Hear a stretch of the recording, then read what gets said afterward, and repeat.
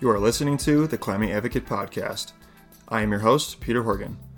On this podcast, I will be chatting with folks who care deeply about the climbing environment to discuss the advocacy work that's happening beyond the crag. My aim is to connect more climbers to the important work that these advocates are doing day in and day out. From the small local crags to the nation's iconic landscapes and to the offices of our nation's capital, no crag is too big or too small to not have its interests represented. This show is brought to you in partnership with Access Fund. Since 1991, Access Fund has been keeping the crags, boulders, and alpine environments around the country conserved and cared for. Support Access Fund by visiting accessfund.org and by supporting your local climbing organization.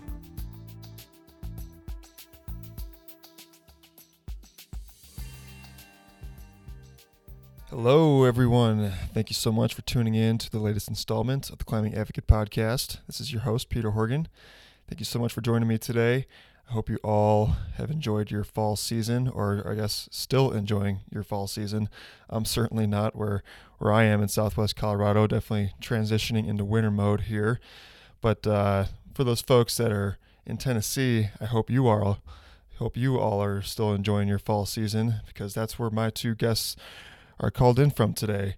I had the absolute pleasure of discussing what's coming out of the Southeast with Cody Roney, the former executive director of the Southeastern Climbers Coalition, and the current executive director of the SCC, Andrea, who recently took over for Cody. They were both excellent guests, super informative, and I walked away just blown away by what this organization has going on. They are the epitome of a well-oiled machine, a well-oiled LCO that's doing some really impressive work and has done impressive work over the years. But before we dive into the conversation with them, just a couple business items. I think for the first time, I might have a couple business items for you all. But first up is, if you haven't heard the news, the podcast is now available on Spotify. So that makes 4 platforms where you can find the show, either on Spotify, iTunes, SoundCloud, or the Access Fund's website. So you can check it out on whatever one you prefer to listen through. And item number 2 is, I wanted a recap of this year's Access Fund Annual Advocate Summit that took place in Seattle back in October. This year, the Access Fund really put in the effort to expand the topics of their workshops to include topics like managing climbing on native lands, which there may be a podcast coming up soon on that topic, hint, hint, and climate change and how to use Google tools to enhance and communicate the work of your LCO, among several others. Year after year, the workshops are fantastic. And this year I was really impressed by those few that I got to sit in on and listen to. And it was yet another year of awesome keynote speakers: Brittany Levitt from Brown Girls Climb, Mike Schaefer, who really doesn't need any introduction for him, and Nikki Smith. And I want to kind of highlight Nikki for a quick second. I got to say, she delivered a very powerful speech. You could hear a pin drop in that room. It was pretty moving. And if you haven't heard her story, I would suggest looking into it a little bit. It's a pretty incredible story about where she's come from to where she's gotten to today. I'm pretty sure a few tears were shed during her speech from the crowd, maybe including myself. I might have been pretty close. It was good stuff. And she just got recently elected to the board of the Access Fund, so it's really cool to see her really join on with the leadership of this organization.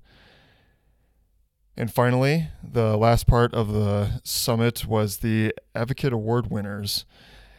Each year for over 20 years now, the Access Fund has recognized and highlighted the incredible work from advocates from around the country that really have stood out, from organizations, individuals, and bolting efforts, and many, many other things. I think there was over 10 advocates being highlighted this year. So if you know someone that is deserving of an actual award, why don't you drop the Access Fund a line? And I'm sure they'd be interested in hearing about it. And we had the pleasure of talking to one of those award winners today, which we'll get to here in just a little bit. So if you're involved with your LCO or looking to start one or whatever, this summit is the place to be. And I'm pretty sure the cat's out of the bag, and next year's summit will be in Chattanooga, which is very appropriate for this episode. And if this conversation here doesn't get you psyched to get out to Chattanooga, I don't know what will, because I am very psyched to finally get down there. I've been to the Red. That's the only place in the Southeast that I've been to, and Chattanooga's been very high on my radar for several years now. So next year, next fall, you'll see me there, and I hope to see you all there as well. Now on to the episode. I felt like this episode was more than just stories and accomplishments, although we did cover several of those. But I made sure to ask some deliberate questions to Cody and Andrea to be able to help out other LCOs. And they were able to highlight the skills that it takes and the capacity one needs to run an LCO. It's a lot. You need to take on a lot of work to effectively run a local climbing organization. So we jumped into project funding, how to build membership, fostering partnerships, and these partnerships can really range across the board, from local organizations and businesses, volunteers, and even county commissioners up at the higher level of government. So get creative in your partnerships. And creativity was a theme that was covered several times, that was brought up several times during our conversation. So let me step aside and let's get on with it. Please enjoy my conversation with Cody Roney and Andrea Hassler.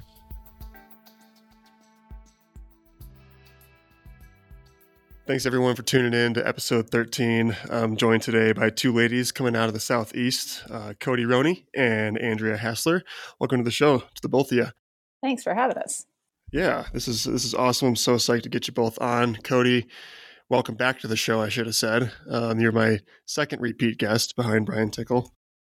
Oh, yeah, that's right. We met at the Access Fund. Yeah, that was a year ago. That was episode 1. I can't believe it's already been a year. So I'm really psyched to have you back on. And congrats Andrea, on a year. Yeah, thanks so much. It's kind of a reality check, and I'm super excited. It's still around and still going strong. Andrea, I think we had talked about doing a podcast in the past when you were still on the stewardship or on the conservation team, but you're in a brand new role now, which we will absolutely dive into here in a little bit. But yeah, I'm super psyched to have you both on the show today. And having both of you take the time out of your travels to chat for a bit, it's greatly appreciated, because you're both in Atlanta right now, right? Actually, no, I ended up not going to Atlanta. Ah, okay. I left Andrea to her own devices today. What do you have going on in Atlanta, Andrea? Oh, yeah. So there was a meeting today with the Georgia Outdoor Recreation Coalition in downtown Atlanta. So I came to represent climbers and advocate for climbing in Georgia. Nice. One of our main goals is to establish a state office of outdoor recreation in Georgia. Oh, right on. So that would be, How many are there now? I think there's 5 or 6 or something like that. Yeah, I'm not sure. Georgia just recently passed a fund, I guess. It's called the Georgia Outdoor Stewardship Program, but they now allocate $200 million a year for outdoor organizations, conservation efforts, state parks. It's pretty much like a grant program. So you can apply for funding. Okay. And so they're starting this coalition to kind of help different, conservation and recreation organizations figure out how to tap into that funding. And just the goal, I think the long-term goal is to try to get a staff person to kind of help manage those funds and where they go. Right. Where are those funds coming from? Where's the grant? A tax. So they've added a tax, like a recreation tax, essentially. Right. Just on sporting goods kind of thing. Yeah. Mm-hmm. Exactly. Awesome. Yeah, which is really cool. That is very cool. Yeah. There was, yesterday was election day and here in Colorado, and there was one proposition on there for funds to come from gambling and casinos to fund water conservation projects, which is, I think it was pretty neat and well innovative. Yeah. So, I mean, it makes sense. You see so little of that money actually leave your pocket, right? But yet it's going to this huge pot that everyone kind of hopefully gets a piece of. So exactly right. Right on. Well, cool. That was a nice little side conversation to get things going. I'll bring it back a little bit. I think today's conversation is largely going to focus around the Southeastern Climbers Coalition. Cody, you ran it for a number of years and have since moved on recently. And now, Andrea, you've taken the reins to run the is it SECC or SCC? SCC. SCC. Okay, that's what I thought. So it's a newer position for you. And Cody, you're with the local land trust, right? Yes, that's correct. Yeah, it's a little bit of another digression here, but a small story or small world kind of story. The executive director for the land trust I work for used to be the land manager for Lula Lake Land Trust. No? Yep, Noel Durant. That's cool. Yeah. That's awesome. Yeah. Wow. Yeah. So, oh my gosh. yeah, he said you guys I don't think have officially That's met, so but he cool. definitely knows your name. Exactly. We have not officially met. Yeah. I hear lots about him, and he definitely left his mark on the Southeast in a good way. So right. He's leaving his mark here in Crested Butte as well. That's awesome. Yeah, he's good. Is Pat? Is that the land manager's name? Yeah, yep. He says I'm good buddies with Pat, and I've heard Cody's name, and so on and so forth. So, yeah, that's cool. Yeah, that's crazy. Small world. Right, totally. He's like, when I left the office today, he's like, "You going to chat with some Chattanooga folks?" I'm like, "Yep." And he's like, Chattanooga guy. He's super excited that I'm talking to you both today. That's awesome. Yeah, and one more little tidbit. It's a little bit of a side subject, but going along the lines of the SCC, when I got on the website to do some poking around and do some research this past week, I don't know who designed the website, if it was you, Cody, or what, if you had a graphic design. Me. Okay. I was so impressed by it. Just it's so good, isn't it? It's so cool. And the homepage with all the advocates' faces on there from the community, it just felt so welcoming and warming and personable, That was definitely the goal. Yeah, we worked with a local climber named Sydney Hill to do that website, and yes, she did an incredible job. Oh, I was blown away. Yeah. Yeah, she's still working on it actively, but yeah, it makes you really psyched just getting on there and seeing all those faces. Yeah, it's felt different than any other LCA website I've been to. That's cool. We will share that with her. She will love to hear that. Yes, please give her my praises for sure. All right, well let's dive in here. The first thing I want to touch on is I want to acknowledge you, Cody, of being a Climbing Advocate Award winner this year. And it was too bad you couldn't make it to the annual summit, but it was very appropriate for Andrea to step in and represent you at the award ceremony. So big congratulations on that leadership award. Thanks. Yeah, it was a big honor to get that. I hate that I couldn't make that journey. But yeah, you're right. It was really cool to have Andrea there to represent in her new role. And right. I'm super happy to have that little award sitting on a shelf right now in my room. So. It's like a little brick, right? Yeah. She actually really cool. managed to get it back in her suitcase. Nice. They're going to make you check your bag for that thing. It's got to weigh 20 pounds. Right. That's half the weight limit right there. Well, yeah, congrats. And you received it because of your leadership and playing a critical role in a wide range of projects, from stewardship to acquisition projects, protecting places like Hell's Kitchen, Dogwood West, and of course, the SCC's largest acquisition, Denny Cove, which I really want to dive into some more since it was such a big project. This is the first time that I've covered such a large regional organization on the show, and the SCC covers about 40 climbing areas across 3 states. And I believe you told me in the first episode that you own 9 of them. Is that still accurate? Yes. Well, I guess, Andrea, did I include Denny? No, because last year we wouldn't have owned Denny either. So I think it does include Dogwood and Hell's Kitchen, which were in partnership with Access Fund, as those titles are in the Access Fund's name, but we're signed on in that acquisition. And then you just a payback kind of thing where they bought it, and now the SCC is doing that revolving loan program for Hell's Kitchen, Dogwood. Yeah, or for any of those areas. So we did the revolving loan fund for quite a few of our areas. We have not quite had to do that with Dogwood and Hell's Kitchen yet, because we've had a lot of great funding come through. And well, actually, Andrew, you probably have the answer to that, because that could have changed since I left. But as of when I left, we didn't have to have a loan for that. No, we've made donations on it, but we've got some great prospects for where it may end up in the near to ish future. Mm-hmm. But Denny Cove, we are still paying Access Fund conservation loan on that acquisition. Gotcha. Right on. We're getting closer. Good. So, Good progress. Yeah. Yep. I imagine that the SCC has got to be one of the largest LCOs in the country. Like I said, this is the first regional organization. I've spoken with a couple guys from Washington, and Seth and Mike from I guess Seth from Vermont, like statewide organizations. But this covers 3 states: Georgia, Tennessee, and Alabama. Right? Yeah, it's a lot. That's Yeah. huge. I mean, like the yeah. yeah, that's amazing. Most of the lands that we own, the majority of them are actually in Alabama. Really?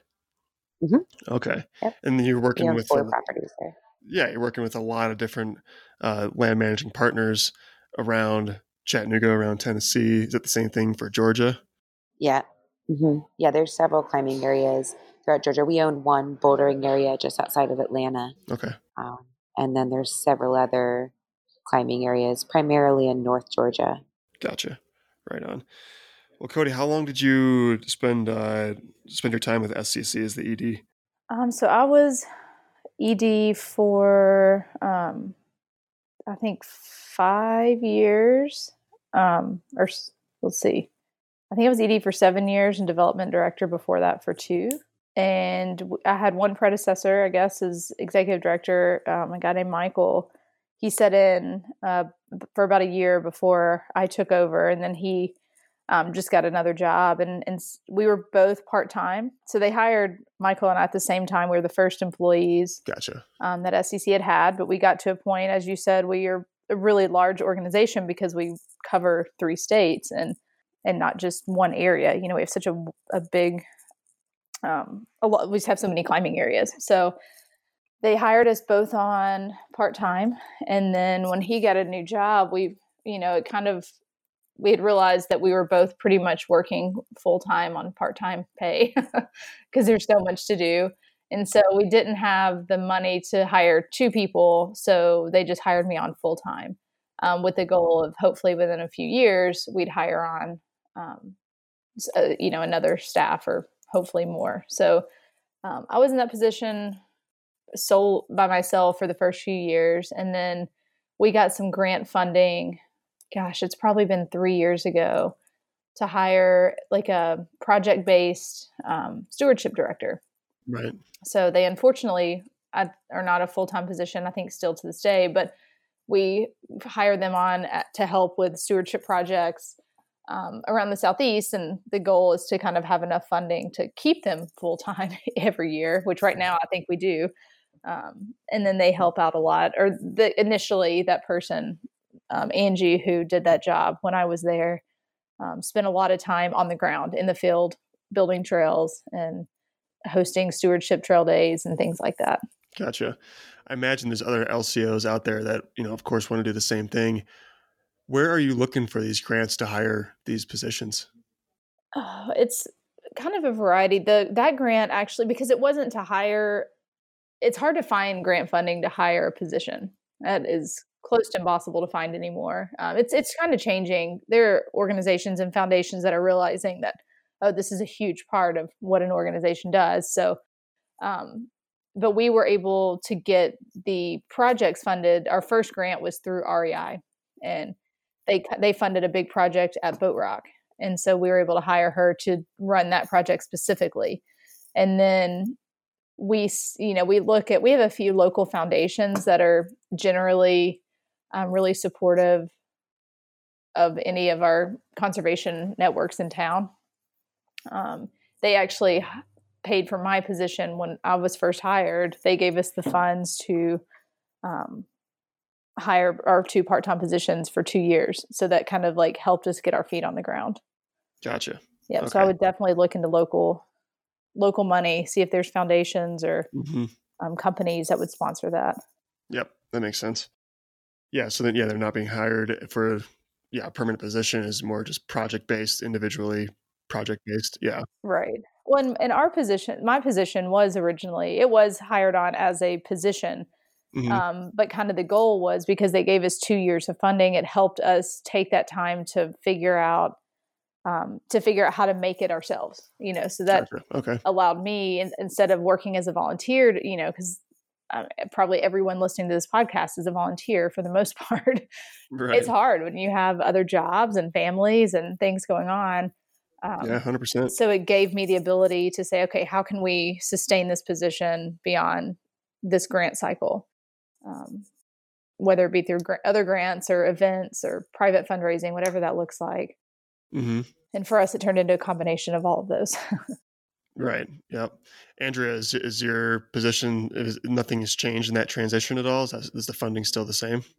Yep, it's still the same. And then we still have. I brought on Angie. Actually, got a position with another local conservation organization, the Tennessee River Gorge Trust. Yep. So she moved on around the same time I came in, and so a few months ago, I hired another stewardship coordinator. Her name is Dana. She's wonderful, and she works on our grant funded positions. And I will add, one of the projects that's really great that we're working on is at Sandrock, and that's actually funded by the park itself. And they pay for the materials and the staff time to implement and coordinate the projects that we work on there. Awesome. So That's a state park? it's a county park in County park. Alabama. Okay. hmm Awesome. Right on. Yeah, we were actually able to bring the Access Fund conservation team to that park the past couple of weeks to work with Dana, our stewardship coordinator.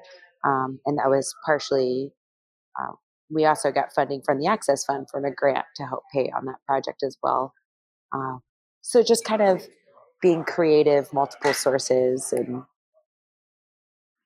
we still greatly leverage volunteers in that work. So that's a huge part of Dana, and was a huge part of Angie's role, is coordinating with volunteers and then leading them, educating them on how to use the tools, laying out the trail projects, planning the whole day.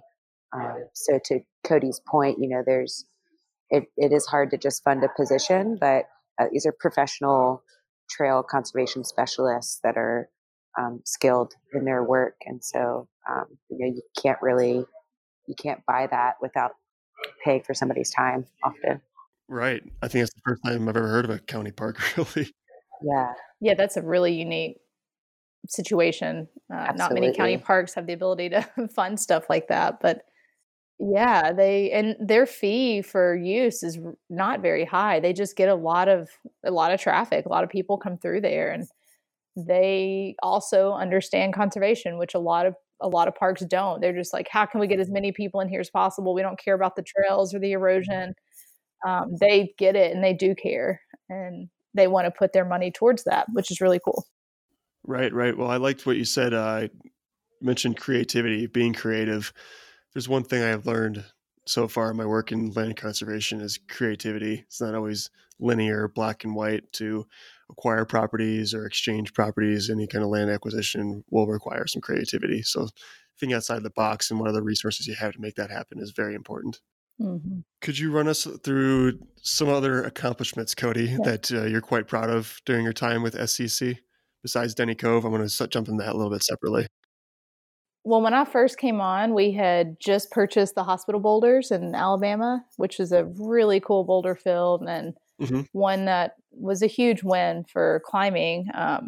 It was privately owned before, and the landowner was not climber friendly whatsoever.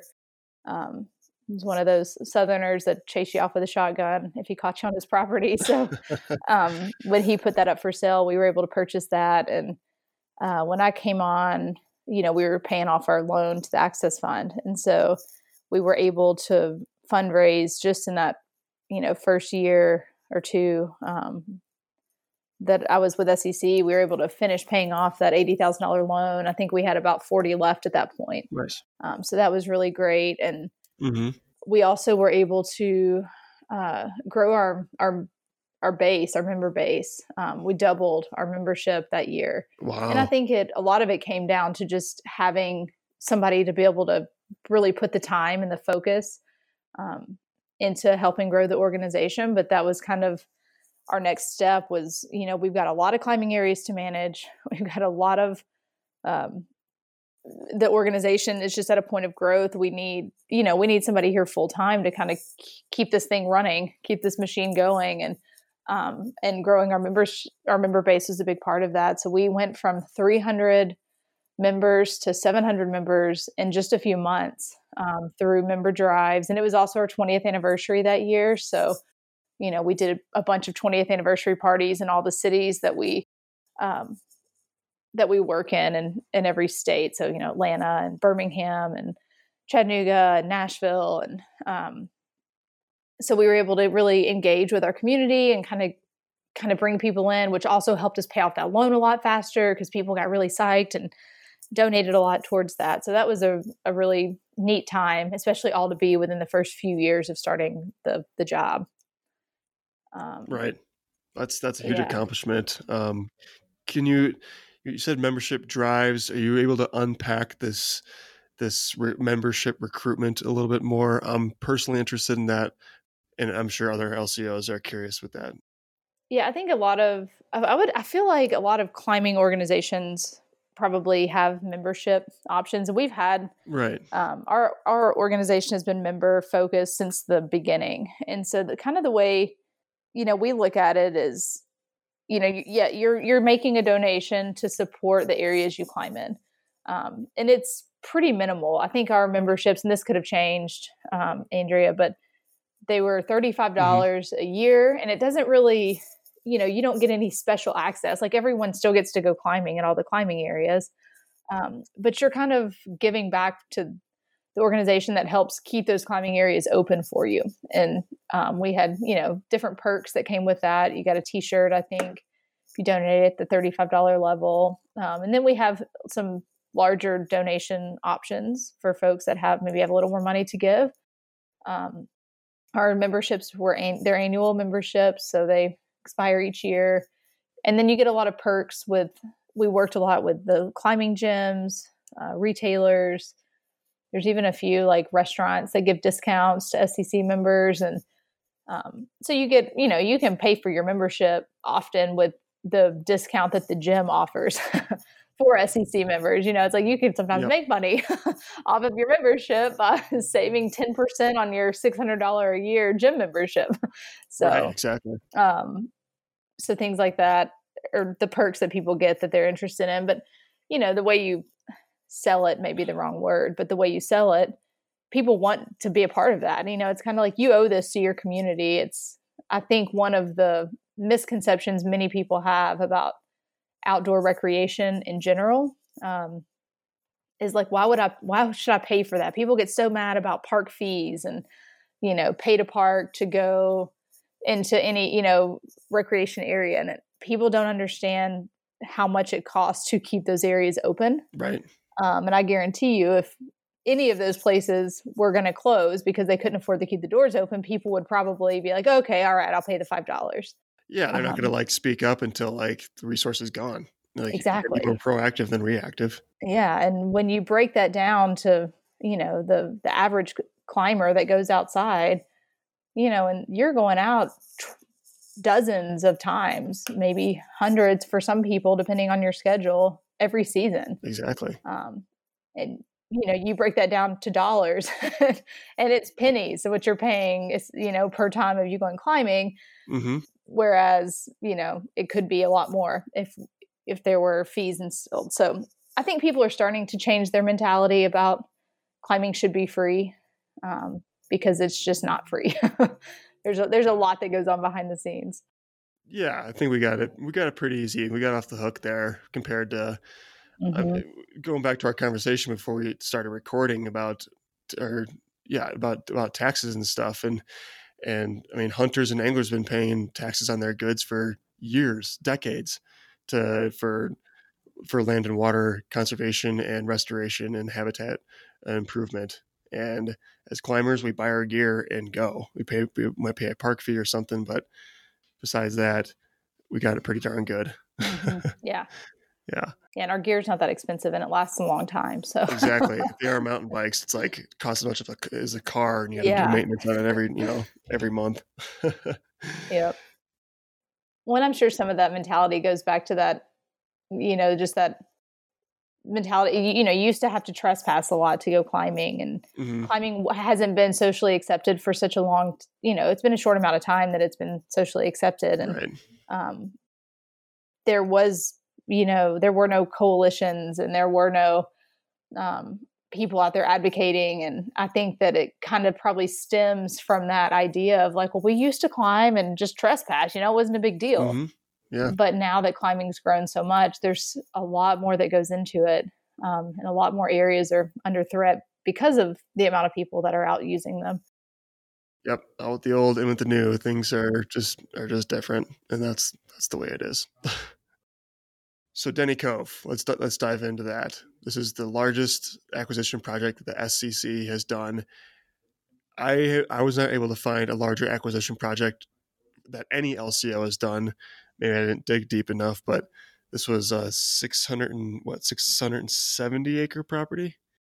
Yeah, right about 680. Yeah.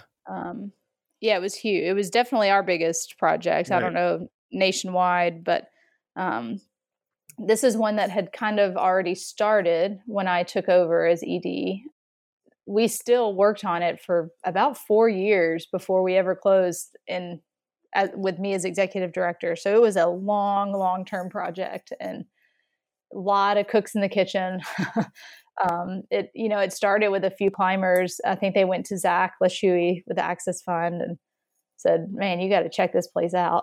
And somehow this cliff line just managed to go under the radar for a long time. As far as we still know, no one ever really found it or thought anything of it if they did. And it was owned by a timber company. And so that started conversations with, let's see, how can we do this? This is obviously a huge acquisition. So I think the Land Trust for Tennessee was pulled in. Some of the local Riverview and Lyndhurst foundations were pulled in. They do a lot of conservation funding, and it kind of built from there. We needed, it was a $1.2 million project. Wow. The biggest project at the time that SCC had ever done was $80,000. So that was a huge burden to carry and quite scary, and we ended up working with over 10 partners. We got a significant, almost half the funding from the Open Space Institute, which was mostly Zach. The SCC can't get funding from them. Can I ask why? I think it's because of we're not Land Trust Alliance accredited. Yep. I believe was the reason. So Access Fund accepted that on our behalf. And then we got funding from local foundations, the Land Trust for Tennessee, the state parks. Their portion was kind of, they purchased the property from the SCC essentially. And so that's what they kind of brought to the table. Yep. So anyway, we worked with many partners at various funding levels, anywhere from, I think, $5,000 to $500,000 to get this project off the ground. And it took, we went to the state and said, hey, we can't own this. It's huge. We can, but we don't want to. We don't want to manage this thing long term. This has a lot of potential to be a really cool addition to your park system and offer backcountry trails and different things that we can't provide. And the state was like, well, we've got our hands full with Foster Falls. That place is so popular that, we'd have to hire another staff person. So let us see if we can run that up the chain of command and get a staff person in. And so a year or so later, they said, all right, we've got the go ahead to hire someone. So, 6 months later, they were able to hire someone and start going through that process. So that was, one big hurdle that we were able to jump over. And then the funding was a big part of it. So finding the money to make it happen, that took a long time and a lot of grants and just a lot of partnerships and taking people out there and showing them how spectacular the property is and getting them excited about it. And then about 5 years later, we got to the closing table. And, there's a lot in between all of that with negotiations and sure. Getting the environmental assessments done and all of that takes time. But we did it. Awesome. Well, I remember when that announcement was made, and I emailed Zach. I'm like, "This is so cool," and I was really impressed. Yeah, however many years ago that was, and yeah, Mhm. it's crazy. It looks like a heck of a lot of climbing, a long cliff line, and what's the access like getting up there? Is it just like covered by like just hidden in the trees and just like Well, it was until we yeah, built a bunch of trails, but yeah, it's a cove. It's this cove on the backside of this mountain, that's just not really Foster Falls almost butts up to it on one side, and okay, it's just a really large, undeveloped section that doesn't have any like roads going around it, so you just didn't really see it. Um, it's really cool, but now we've got trails and parking lot and sure, access. And right, yeah, awesome, I was going to say one other cool thing for the other LCOs maybe listening to this that um, helped, with the daunting side of an acquisition this big. We knew we couldn't hold this property forever. It was just so much bigger than what we could manage. And yep, so when we found that partner willing to take the property from us, it was a pretty big leap. We got a lot of, questions from the community because yep, climbing is often something that's so threatened that for us to say, hey, we're going to buy this property and then we're going to give it to the state was like, wait a minute. Like, why would you do that? What are you talking about? You're going to buy it and then give it away. Like yeah, this, when historically the state has shut things down from us. And it just made the most sense for the state to own it. It is state park worthy property and they were willing to, and we have agreements in place that they won't shut down the climbing. And mm-hmm, um, this state park in particular is very open to climbing because we keep one of their parks running pretty much. The climbers are the main users at Foster Falls. And so they like climbers, we leave a good impact on people. And so right, going through that process was unique for us. We'd never done that before. Every property we've ever bought, we own. So to turn around and give that to the state was scary for a lot of people from the outside looking in. It wasn't so much for us because we'd gone through all this, this whole process of how we're going to do this and sure, what it's going to look like. uh-huh, But yeah, it was a really unique situation, like you were talking about earlier, getting creative and thinking outside the box. Like when a project seems too big, it might be 5 years of work, but it's not necessarily too big. That you can get really creative. yeah, it's possible, it's feasible. Yeah. Yeah, right on. What would you say your biggest takeaway is from your time with an LCO, and what would you like to pass on to other LCOs? I think these questions kind of go hand in hand, and that I think my biggest takeaway is something that I would love for other people to see that maybe aren't, in the governing factions of a LCO is that I learned a lot about what it takes to manage an LCO. Yep. Not unlike other nonprofits. Protecting climbing areas requires like many active players, lots of different expertise, and a lot of times, like SCC, LCOs aren't equipped to hire all these people. So we don't have an executive director and a development director and a land manager and an accountant and an attorney and Right. real estate guy. It's like that's often one person or one person and a group of volunteers that are, giving their time. And I don't think we quite understand what all goes into that unless maybe you've worked for a land trust or worked in conservation before. Hmm.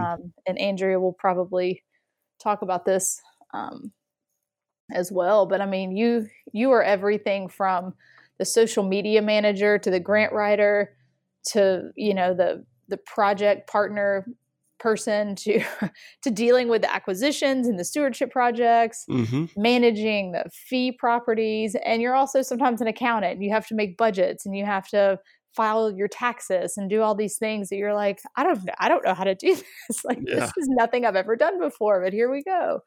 Um, so you gain a lot of pretty valuable experience just in all factors of running an organization. You may not become an expert at everything, um, but you at least gain an understanding of every little piece of what it takes to run an organization, because you kind of have to do it all. Right. You're competent in all those areas. Yeah. So I think it's just for other people, or for a takeaway, something to pass on to other LCOs, is lean on volunteers, especially volunteers with expertise. Like, we have an accountant that helps us with helps SCC with all of the, payroll and billing. And it is an incredible thing that they do that as a volunteer, because it's a pretty time consuming job. Right. And if you have those people, really pour your time into them. And I know managing volunteers is another thing to add to that long list of things you already have to do. But if you can strategically, when you're choosing board members, one thing I learned within a few years of being there was think a little bit more strategically of, you want people that are psyched and people that love climbing, but also consider people that might have an expertise in something that you need as an organization, whether it be grant writing skills or accounting skills, or maybe they know how to deal with private and public, landowners, whatever that could look like. Be strategic in the people you work with, because you need them. Yeah, they're not necessarily climbers, maybe, but they have skills. Not always. We talked about that too. Like, sometimes maybe they just have a passion for conservation, and that's what we are too. Right. We are climbing conservationists, but that's what you're doing, and they may not know anything about climbing, and that to me is okay. Right. Yeah. At the end of the day, you're a conservation organization. Exactly. But it's the subject matter, what sits at the center of it just happens to be rock climbing. Like, that's it. Awesome. Well, thanks so much, Cody, and congratulations again on winning that award this year. Yeah, I appreciate it. Yeah, your leadership is unmatched, I think, and it really, really, really shows. So, Andrea, how has your transition been into your new role as the ED? Well, as you could hear, I had really big shoes to fill. I had a feeling you'd see her to say that. Yeah, it's one of those cliche things to say, but as Cody identified, there are so many different needs of this position within the organization. Where, as you've identified, we're a regional organization, so we operate across 3 states, and there's over 40 open to the public climbing areas within those 3 states, and then we own 7 properties, and then a couple more that were just recently acquired with the Access Fund. And then we're steadily working to open up other areas that I'll talk about in a little bit. So, it's pretty complex, but if I were to answer the question directly, I'd say it's been challenging and really beautiful at the same time. Well, it's a very fine answer. There's some comments on the SCC's page. Like, I think I saw 4 comments. It was like, no one's better fitted to fill this job now. And multiple people were really psyched, Andrea, that you were able to take the reins from Cody and run forward this with the organization. So, yeah, I mean, there's definitely a bit of an intimidation because I hadn't lived in the South for so long. I went to college in South Carolina, and I had worked in Chattanooga and the surrounding areas with the SCC when I was on the Access Fund conservation team. So I was familiar with the area and familiar, I'd worked alongside Cody and Angie and Julie and Zach. But I still, one of the challenges has been establishing relationships with all of the different people that we work with throughout the region. And there's so many people. But with that, one of the most beautiful things has been the support that everybody's had, not just for me, but for the SCC. They really believe and identify and advocate for the work that we do. And those roots run pretty deeply. And so people are quick to do whatever needs to be done to take the time to share their stories and their insights and their experiences and their advice and their criticisms. And all of that's been extremely helpful for me learning and growing and stepping into the position and continuing forward. How was your experience with the conservation team help aid in your role now as the ED? Have you been you being able to take skills that you learned from there, working with land managers or other partners, volunteers, and now be able to apply them to your new position? Absolutely. It was definitely extremely formative years that I pull from those experiences all the time. I mean, I'll often something will come up. Oh yeah, I saw that in San Diego, or there was a similar thing that I experienced in Wyoming, or yeah, people in New England deal with something similar but different. So I think that's really helpful just to put some things in perspective that we're not alone, that other organizations, other LCOs, other land managers have similar issues that Right. we're all dealing with, and that we can reach out and connect with them, or we can pull from their experiences for what to do or what not to do. Right. Yeah. Lean on each other. These problems are ubiquitous. Mm-hmm. There are some unique issues, but yeah, you're not alone in what you're facing.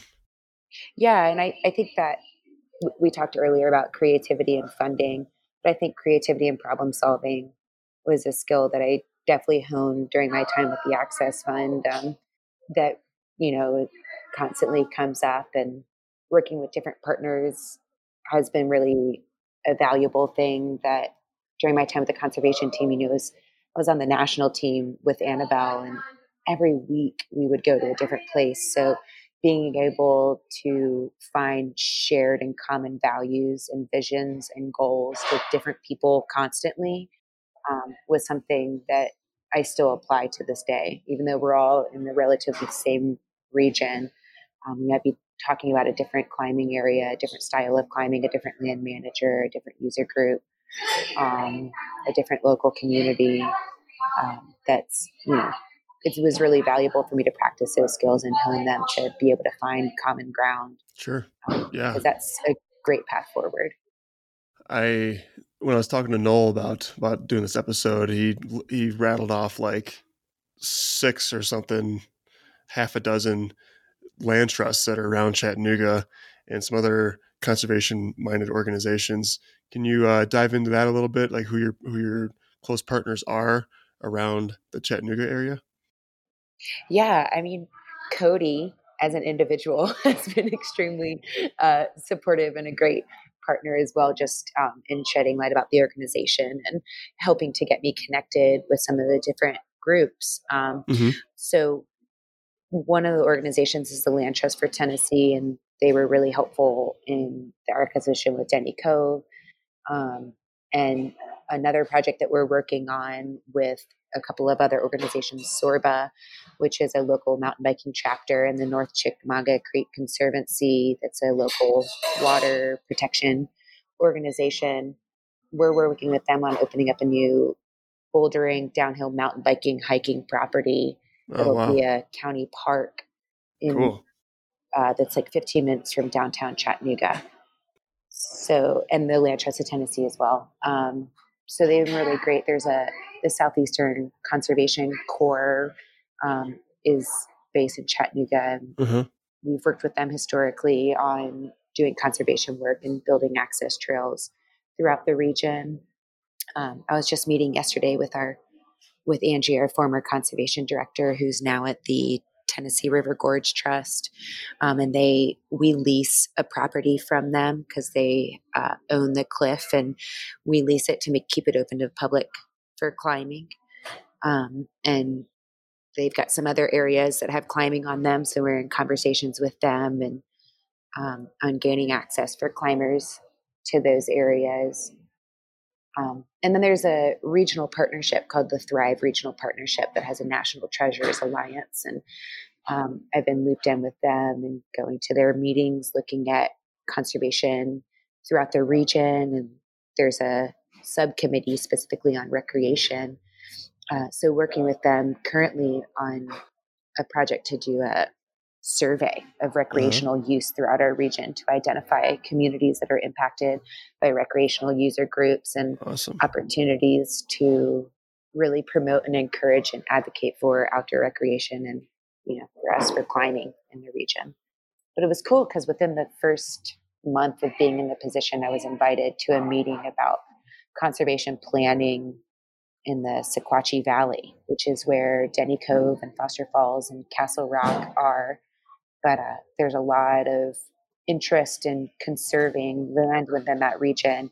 And it just so happens to have a lot of climbing throughout that region. So it's really cool because we're now being invited to the table as an organization that can play a critical role in protecting, conserving land throughout the Southeast. And yeah. Yeah, I was curious if that survey was going to inform something like that or provide some kind of equity or equitable dynamic. Yeah, I was able to go to a meeting with Zach and a local bike tour company, Veloview Bike Tours, and the regional tourism director, and then 2 county mayors. And we just sat down and talked about climbing. Very And, I'm sitting here with the mayor of Sequatchie County and Marion County, and they get it. They're like, yeah, climbing is really big, and we would love, how can we work with you? How can we bring more climbers? And I remember one of the mayors was like, we love climbers. Y'all come in here, you spend your money, you pick up after yourself, and you, we'd love to have more climbers. Yeah, there's a corner store right next to the entrance of Denny Cove called Mountain Mart, and they sell fried foods and convenience items and guns, and climbers go in there and buy snacks on their way to and from climbing. And they now sell climbing gear. They've got a little wall with carabiners and quick draws, and they hang our signs whenever we have trail days coming up and support us. They always give us free ice for our water jugs whenever we've got volunteers going out there. So yeah, they're super supportive, and they definitely see the value of climbers coming through. Great. That's awesome. That's a very heartwarming story. Yeah. Yeah, there's little marks, there's like little general stores, that are like by a crag or something. Whenever I'm visiting somewhere, I'm like, I have to go check that out and see what's in there. Yeah. There's this bakery on the way into Index. Either of you familiar with that? Yeah. I think so. I just went to Index after the Access Fund Summit. Yeah, did I see you there? I'm not sure. I can't remember. Because I was there 2 days after. Okay, I was there on Sunday. Oh, wait, I was there on Sunday. At the Lower Town Wall. Me too. You were with the whole group, right? Yes. Wait, I definitely saw you then. Yeah. Anyway, digress again, but yeah, that little bakery, any kind of general store just has has this vibe to it that I just have to check out. Yeah. So that's really cool that they're on board and supportive and just providing so many resources for you guys. And bringing economic impact into these rural communities. I think that's huge for a lot of these little small towns outside of Chattanooga. They're like, wait, how many people come to our town to rock climb every year? And where are they going when they finish? It's like, oh, they're driving to Chattanooga because there's nothing to do here. How can we keep them? How can we get them to stay in our town and to spend money here? And it's really crazy that they now come to us and are looking to us as leaders in this outdoor recreation world, because they're starting to see how many people actually come to our region to climb. That's right. Where would you say your current focus is right now, Andrea? Would it be on Denny Cove? Or like your very robust stewardship program? I'm sure you got your hands in both, but what are the current happenings and future happenings with Denny Cove? Yeah, so currently we're working to pay off the loan. So as Cody mentioned, we had so many people coming together to meet that 1.2 million, but we were still left with a conservation loan that was about 150,000. And in the beginning of this year, we were at about 67,000 remaining to pay on that loan, and we're now sitting just below 40. All right. So we're getting into the final fifth of the loan. So we've had some really great fundraising efforts. So that Filling the Void film, they did a film tour, and they've raised almost $10,000 towards that loan. And awesome. Our current BYOB, Buy Your Own Boulder Field, was the 8th annual event. Big silent auction and raffle and games. We were able to knock off another $15,000 towards the loan with that. And so, we're kind of getting into the final pages on that note. And so that's really exciting to have the end in sight on that. And then with our stewardship efforts, we had another grant from REI this year to continue working out there. And we were out with the Access Fund for a little bit, working on access trails to Denny East on the way to the buffet wall. The buffet wall has this shale layer just below the rock. And so while it's steep enough that it doesn't get rained on directly, the shale is just continuing to break apart and erode away. So we could let it, and then we would have 15 more feet of climbing. But we're trying to stabilize it and, build some stable access trails going through there. And so, yeah, we had a great National Public Lands Day weekend working with REI, and the two park rangers came out and worked with volunteers. And we had support from High Point Climbing Gym. They did a cookout for us, and the Friends of South Cumberland got some folks out there, and we had over 80 volunteers come across over the weekend. So that was really cool. And some of the other projects I mentioned, the Walden Ridge, newly named Walden Ridge, formerly named W Road Boulders, is a project that we're working with the several partners on that'll feature downhill mountain biking trails and bouldering and hiking trails. So our stewardship coordinator will be out there this winter working on stabilizing the base of boulders, building some landing zones, and then we'll be working towards the Sorba, the local mountain biking group, got a RTP grant for the trails. Nice. So that's really exciting. Mm-hmm. But the property sits below a popular road, which two things. One, people just love to throw trash out the window, so it was covered in trash. So we're steadily working to remove decades worth of trash off the property. We had the group from Flash Foxy Stewardship Project go out there, and they collected 23 contractor bags full of trash. Awesome. So that was really cool. And then the local TVA employees came out and their work to pick up some trash and open up the access trails. And then secondly, we recently learned that the historic W Road goes through the property. Mm-hmm. And so we're waiting to see if we might have some national historic registration to occur. The trail actually goes right through where the boulders are. So that's kind of exciting. Wow, and that's really cool. Yeah. So that's something that we'll wait to see. We might have General Sherman apparently walked through the boulders. So that's it. I doubt he went climbing, but so we'll wait to see how that progresses. Cool. We're also continuing our stewardship initiative at Sandrock, like I mentioned earlier. And then one of the things that I've been working towards is doing a sort of resource inventory to inform a strategic plan for the region. As we've identified, we're a large region. We have many climbing areas.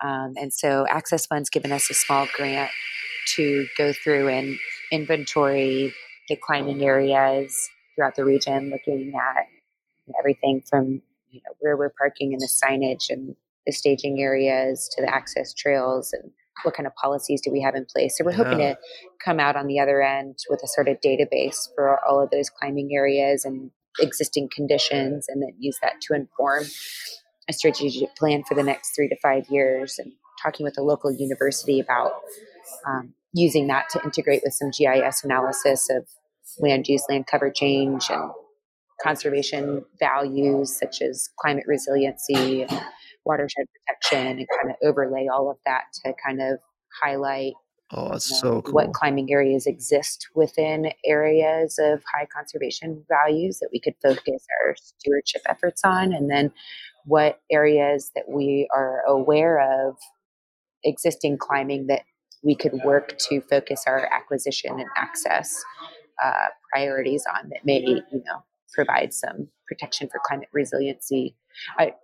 Our GIS technician who works with Thrive, and he's the director of the GIS program at the local university, he informed me that the climate resiliency model for that Esri ArcGIS has put out really favors lands with high elevational change that are connected to other forested tracts. So Yeah, that makes sense. our region, yeah, it's great. So species have, different elevations that they can retreat to in the face of a changing climate, and so that they can be adaptive. Mm-hmm. That just so happens to be places that probably have rocks on them that we might want to climb. So it's so that's kind of a little project that we're working on and looking at. That's amazing. I'm a big GIS nerd, so that piques my interest a lot. Yeah, I love GIS and I've been doing it a lot at work lately. So I would love to see the final product of what you guys come up with there. That's so cool. And just the GIS, what you could do with that is just endless. Just endless. Yeah, there's some crazy maps going on with the Thrive initiative she was talking about. It's really, Can you find that somewhere online? I think there's some parts that aren't, but there's plenty that are publicly available. If you look up Thrive 2055 Chattanooga, you'll probably find there's so many layers because it's got all, the Thrive initiative incorporates 12 counties. Is that right? Yeah, it might be 16. Yeah, and like tons of different organizations. And so it's got layers for trails, layers for forests, layers for grass. It's just got all these different layers, and it's really cool. Yeah, and what they've done with Thrive is highlighted, looking at large forested tracts, watershed delisting, contaminated watersheds, opportunities so there's like several parameters that they've put into a model for conservation. And so I've just been talking with Charlie Mix, is the one who's head up the GIS part of, hey, how can we adapt that to look at climbing areas? Yeah. Yes, it's pretty cool. So cool. Yeah, I pulled up their website, Thrive Regional Partnership, and they got a mention of the Southeast Climbers Coalition preserves and promotes access to rock climbing. I am going to do a lot more digging into this. This is really cool, and I'll be sure to link this up in the show notes so other folks can check this out. But man, I am so impressed by what you guys are doing. This is just get your hands in everything and so established in the partnerships and the stewardship work. I can't imagine how much stewardship work needs to be done across 3 states. I mean, the stewardship program's got to be just, super robust and strong, and all the work you got to do is super impressive. It wouldn't be possible without our great volunteers. Shout out to everybody. Volunteers. Yeah. SCC has like 26 area reps, so they're individuals that are ambassadors for the climbing area. Cody, do you know how long the area rep program, when that started? I think it's been around since the beginning as well, or pretty early on. I think because it's such a big region, that was something they had state reps and area reps for a long time. Yeah, so we've got area reps that run their own stewardship projects. We've got one at Carrie Mountain in Georgia this weekend, and another one at Kings Bluff. Our stewardship coordinator was funded by REI to go up there and look at one of our properties in North Tennessee. But they're really great and super supportive and help keep an eye on the property, help share information, help with me, maintain relationships with land managers. And I don't really know where I was going with that. I just wanted to give them a shout out. It helps that we have really strong community support as well with, right, of course, a lot of organizations and even companies and people that moving here for the outdoors and that thrive. That's such a crazy, unique opportunity to be able to work with. I mean, because that's in Tennessee, Alabama, and Georgia as well. And it covers 15 counties. And for all these people to buy into this idea of where we want to be, and when this started in 50 years, is pretty cool. Yeah, it's very cool. I've never heard anything like this before. So yeah. All right. Well, I think we can end on a very good note there. Thank you both again for taking an hour of your time to come have a chat and just inform me about what the SCC is doing and what you guys have been doing. Cody, again, congratulations. Andrea, congratulations on taking over for this position, and I wish the best luck to the both of you in your new positions.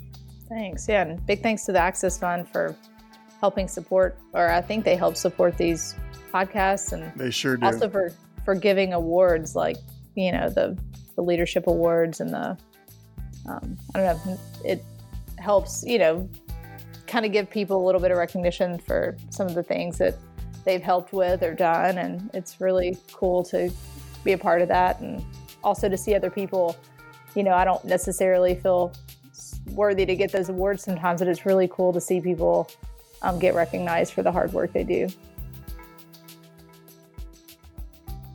All right, there it is. Everything you might need to know about climate advocacy in the Southeast. Thank you again to Cody and Andrea for filling us all in on that. It was very informative, and really impressed by what you all got going on down there and what you've accomplished in the past. And I hope all of you listening were able to take all of that in. If not, go have another listen or two. And be sure to share this with your friends and whoever you might think might get some value out of it, whoever you think might need to know about anything advocacy related with their LCO. Tag them, share it on your Instagram, share it on your Facebook, share it far and wide.